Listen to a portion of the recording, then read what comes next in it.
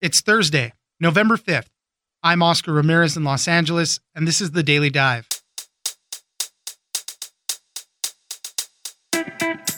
Possibly the biggest loser in this election, the polls. Once again, many pollsters and poll analysts got it wrong. Coming into Election Day, it looked like a Biden landslide and a Democratic flip of the Senate. But that didn't happen. Going forward, these polls will need to be reevaluated and regain the trust of the people. David Graham, staff writer at The Atlantic, joins us for why a failure of the polls threatens our ability to understand what others think outside of these elections. Next, President Trump is mounting several legal challenges in different states.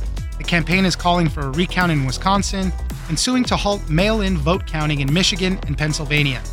They are alleging that Trump representatives are not being given enough access to the counting of ballots.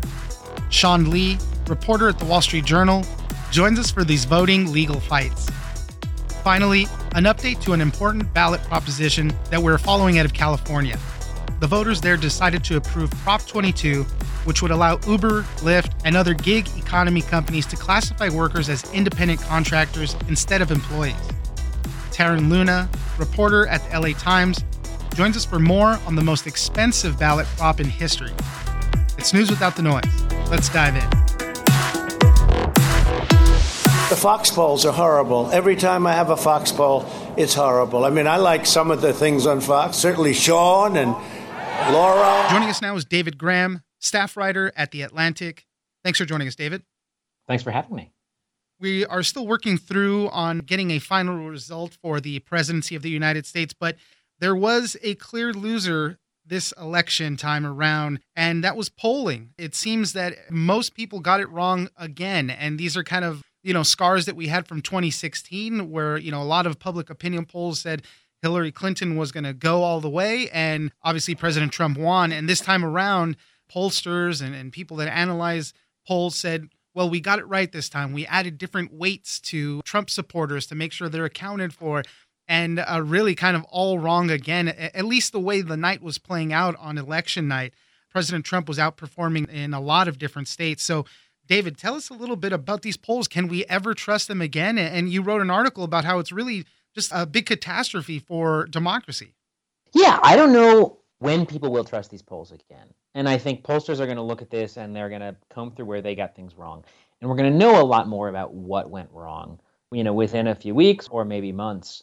But even if pollsters are able to fix that, I think there's going to be a real loss of faith in them. And you have people who have been paying a lot of attention to the various analysts who predict this, looking at the forecast. And what we see, whether that's the presidential election where a lot of states were off or some of the Senate polls, it just, they missed the result often by several points, not just one or two or three, but 5 or 6 or 7. So I think this is way off and people are just not going to return to them in the same way. And I do think that without polls, the great thing about polls is it gives us a sense of what our fellow citizens are thinking. And clearly polls do not do that. So I don't know what we are going to do to be able to get a sense of that without polls that are functional.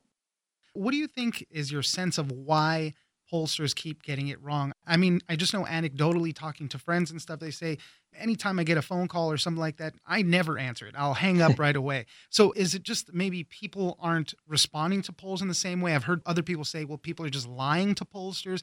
What do you think is the overall sense of why we're getting it wrong so much? Those are definitely part of it. Like, people are not answering the phone the same way. And there are other ways that pollsters are polling, whether that's online or other things, but it's not always as reliable. I think some people are lying to pollsters, although I don't know if that makes a difference. A lot of the problem is that these polls rely on projections of what the electorate will look like and who's actually going to turn out. And it seems like maybe in some cases, the pollsters just missed that. They misjudged how many people would turn out and which people would turn out. And the result is they were off. I think we're going to have to get a better sense, again, over time of what the problems were here. But I think the overall damage to credibility of polls is done no matter what we learn about the specifics of the errors. Tell me a little bit more about how the polls figure into what we use them for, because polls have become really central to political coverage. I mean, we're constantly relying on updates from new pollsters. And, as the election cycle continues, we're hanging on every little update that we can get from these. This has been going for a while, but I think really since 2008 and the rise of 538, this has become an important thing.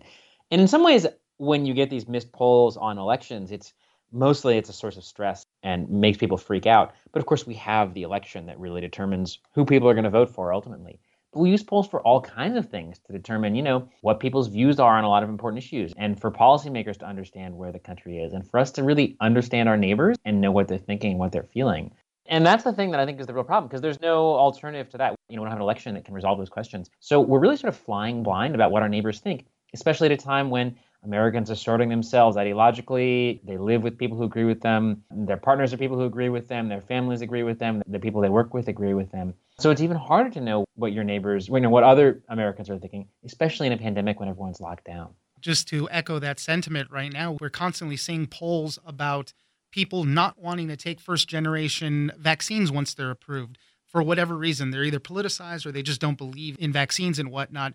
That number was hovering around 60% for a while. So what if that's wrong too? What if there is this overwhelming sense that people do want to get it? Now this throws into question a lot of different things. And it really is unfortunate. I do tend to agree with you about how it's tough that if we're relying on this so much and it's not telling us the truth, then it just sows a lot of this extra kind of distrust in media and all of this stuff. We think we know how voters feel about things like mask wearing or about how their governors are handling the pandemic. But now I kind of doubt that. I don't know whether I can believe those surveys and whether they're accurate. And that makes it hard for me as a journalist to understand what's going on in the country. And I think it makes it harder for the public to understand what's going on in places other than their specific town as well. What do pollsters do now? How do they get back? How do they gain that trust? What can they do different? Like I said, this time around, they were trying to weight President Trump's supporters a little heavier just because in case they didn't respond to these polls. So what do they do now? Yeah, I think it's a two-part answer. Like one of them is to figure out what specifically went wrong. And I think that's going to take a while as we sort of plow through more data and look for the problems. The second question is credibility. And I think that's something that you can only build up with time. Pollsters are going to have to figure out where they went wrong and sort of get better at calling these races and just convince people that they know what they're doing again. I do think that we might see less emphasis on places like 538 or the New York Times Upshot or The Economist or all these places that forecast elections. And, what they'll say is they're only as good as the polls that come in. But if those polls are a problem, I think that's going to be a problem. People may not want to rely so heavily on a source that has not necessarily led them down the right path in the past. David Graham, staff writer at The Atlantic, thank you very much for joining us. Thank you for having me.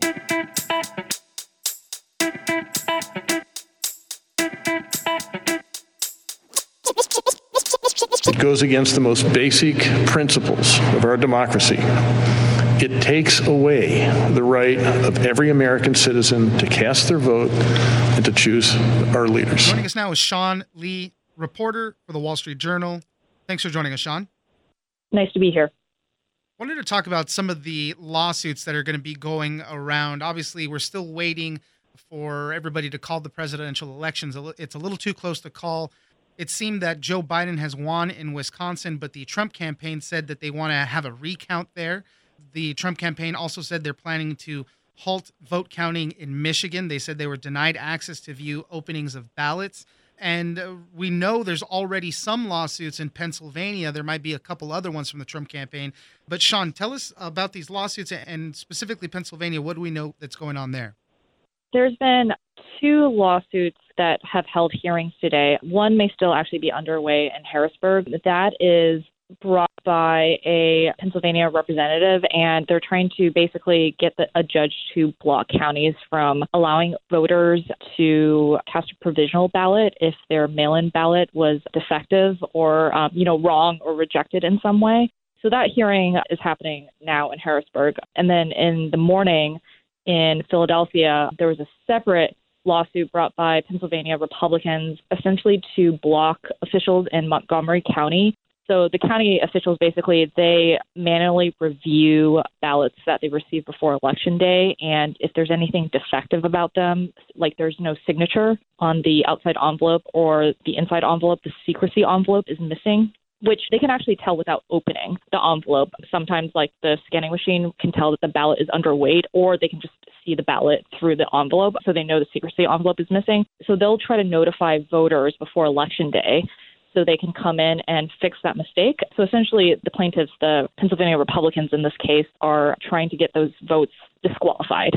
And on the defendant side, it's the Democratic National Committee. They've sent lawyers to help the county officials, and they're saying that essentially that this is just a patent ploy to disenfranchise voters, that nothing in the election code forbids officials from contacting voters about ballots before Election Day to fix problems, and that voters aren't allowed to actually change the ballots, just to come in and they call it cure the ballot to fix whatever problem that there is, and that the county officials have been doing this for years and years and years. And both the Republican and Democratic parties know that this has been going on. In Pennsylvania in particular, we already kind of expected that the vote count would take a long time. State officials said that they wouldn't really complete everything until Friday. They have special rules there that if a mail-in ballot is postmarked by the day, but they have all the way until Friday to actually get in so they can be counted. And part of this other thing that you were saying, to cure those ballots, they have all the way until Friday to do that. So obviously there's a lot of contention around that. Tell us a little bit about how many mail-in ballots we're looking at, because we know this time around, obviously, mail-in balloting was just huge across the country, but in Pennsylvania specifically too. I mean, it's millions. I think there's like 1 million votes still yet to be counted, but just the numbers were just huge. Right. And you can actually see sort of in terms of the breakdown of the Biden voters and Trump voters so far for in-person votes for Biden. I think it's something about a little over 57% of the votes for Biden have been in-person votes, and the rest have been mail-in ballots. And then for Trump, it's been over 90% in-person voting versus, a little under 10% for mail-in ballots. So there's a huge disparity in which voters are mailing in ballots and which voters are standing in line or were standing in line on Tuesday or beforehand to vote in person. So the interesting thing is for the case of the Montgomery County, the mail-in ballots, it only applies to 93 ballots. So they found about 2,700 defective or possibly defective ballots, but only 93 ballots were the voter was notified that something was potentially wrong with their ballot, and they actually came in and fixed it. So that's only 93 ballots. Wow. And there was a funny moment when the chief clerk of the county said, it's 93 ballots. We have it sequestered. And he said, we have it in a locked cabinet in a locked room under 24-hour surveillance. And it was just kind of a surreal moment, at the courthouse when he said this. But the more important thing is that I think depending on if the judge sides with the plaintiffs, it could set a precedent for other counties in Pennsylvania to raise similar challenges against mail-in ballots and allowing voters to come in and cure the ballot, right? Maybe challenges to disqualify those ballots. And then, on a broader level, you mentioned other legal challenges being brought around the country. That could also factor in. But definitely, I think here in Pennsylvania, other counties are watching what happens in Montgomery County. Sean Lee, reporter at the Wall Street Journal, thank you very much for joining us. Thank you.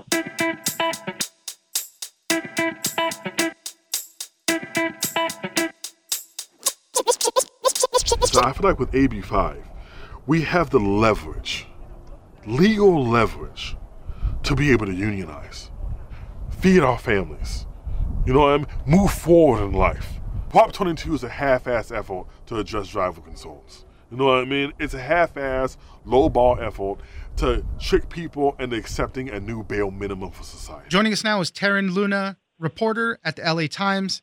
Thanks for joining us, Taryn. Thanks for asking me to come on. No problem. We're following all sorts of races across the country for Election Day.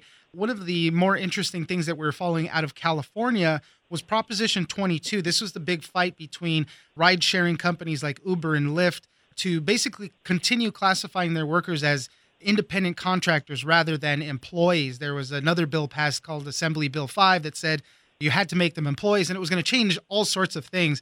So it was a big fight. It was the most expensive ballot measure in California history is what I see, and it passed with 58% of the vote. So, Taryn, tell us how this whole thing played out.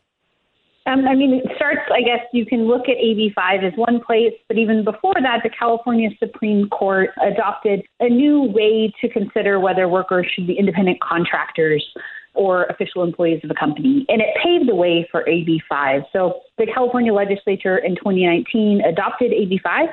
And that, again, like you mentioned, posed some threats to this app-based economy with, Uber and Lyft and DoorDash and some of the others really worried about how it could affect their business model. So out of that, there were some attempts to get an exemption by the company, so to work with the legislature and try to negotiate a way for them to be able to keep their employees as independent contractors. Those negotiations didn't materialize and didn't work out. And so then you saw these companies turn to the ballot. And one of the most striking things about this measure is the amount of money that they put into it. Again, you talk about, a California record. It's also a U.S. record. It was $204 million at last count. And, that's a lot of money. So they were able to connect with voters in ways also that we haven't really seen before. They connected via traditional advertisements, but then things like in-app advertisements and communications to their customers and their drivers. So, it was kind of a new paradigm shift in California. Right. And we're talking about the biggest companies in all this. Uber and Lyft get a lot of the name recognition, but DoorDash, Postmates, Instacart were also all part of this. And as you mentioned, if you opened up your app throughout this whole election cycle, you would get a notification, saying Prop 22, know the facts about it, all that stuff. So it was definitely this kind of direct messaging with the voters out there. So what does Prop 22 actually do? Because it's going to let them still be independent contractors, but it is going to provide other protections for them. Right. It allows them to remain independent contractors and have the flexibility that comes with that in terms of their work schedules, kind of turning on the app when you want to. It also provides benefits to some extent, but a lesser set of benefits than they would have gotten under AB 5. Part of what the opposition argued with that is that a lot of the time the hours are gauged on when you are driving to pick up a ride. So once you accept a ride, you drive to it, and then you're either driving, dropping somebody off, or dropping off a delivery. So there's a lot of hours in between or time in between when you're waiting that isn't calculated towards, those hourly wage requirements and the other benefits that were offered under the proposition. So you do get some benefits, but again, not quite what you would have gotten otherwise. Yeah, it says, I guess they're receiving like a stipend to purchase health insurance coverage. And it depends. You got to at least drive 15 hours a week. I guess that stipend grows if you're working 25 hours or more a week. But you're right. There's this little downtime in between where you're not getting credit for all of that. And then, what if you work 25 hours one week, then you don't another week? So these averages, I guess, is where you're playing with. You're playing with that. And then there's some studies that say a lot of workers wouldn't qualify for these benefits. And so there's the opportunity for the benefits, but it's unclear at this point for us to know exactly how many people will have access to those. So Prop 22 makes exemptions now for these gig app workers. AB 5 is still in effect, though. Who does that cover now? AB 5 covers many industries that were not included in exemption. So different industries came and made the case to the legislature as why AB 5 shouldn't apply to their business model. And in some of those instances, they were granted exemptions, and others they were not. So it's a wide range of companies that would have to apply to AB 5, which Uber and Lyft would have largely been required to unless they hadn't pushed this measure and won. And for Uber and Lyft and all these other companies, they were saying that obviously the drivers want the flexibility to determine their own schedules, but customers would have also faced higher prices because of everything that comes with having an employee, all the health insurance and all that stuff. And even the California Legislative Analyst Office said that these protections and benefits make about 20% of an employee's cost for companies. So there could possibly have been increases in the cost of services for customers and all that. So, there's a lot at play with all of this. There is a lot at play in this. And to some degree, it would make sense that if you're having to hire people full time, you wouldn't be able to have as much flexibility, and you would want to keep people in areas where you can guarantee there would be work, right? So in some rural areas or smaller cities, it might not make sense for the companies to staff employees out there to be available and to pick up these rides. So for that, in terms of that, it makes sense why we would see some of these services be limited to different areas. In terms of, the flexibility to determine your own schedules, it's, again, a question of demand and supply and wanting to make sure that they have people available to pick up rides, but not wanting to put so many people on the job at a time that, it doesn't make sense to pay these workers full time if they're not actually driving. So It would have created some challenges for the companies to overcome. But again, AB 5 didn't do any of that in and of itself. It more would have been the company's reaction to AB 5 and what they would have had to do to kind of sustain their business model. Taryn Luna, reporter at the LA Times, thank you very much for joining us. Thank you so much for having me.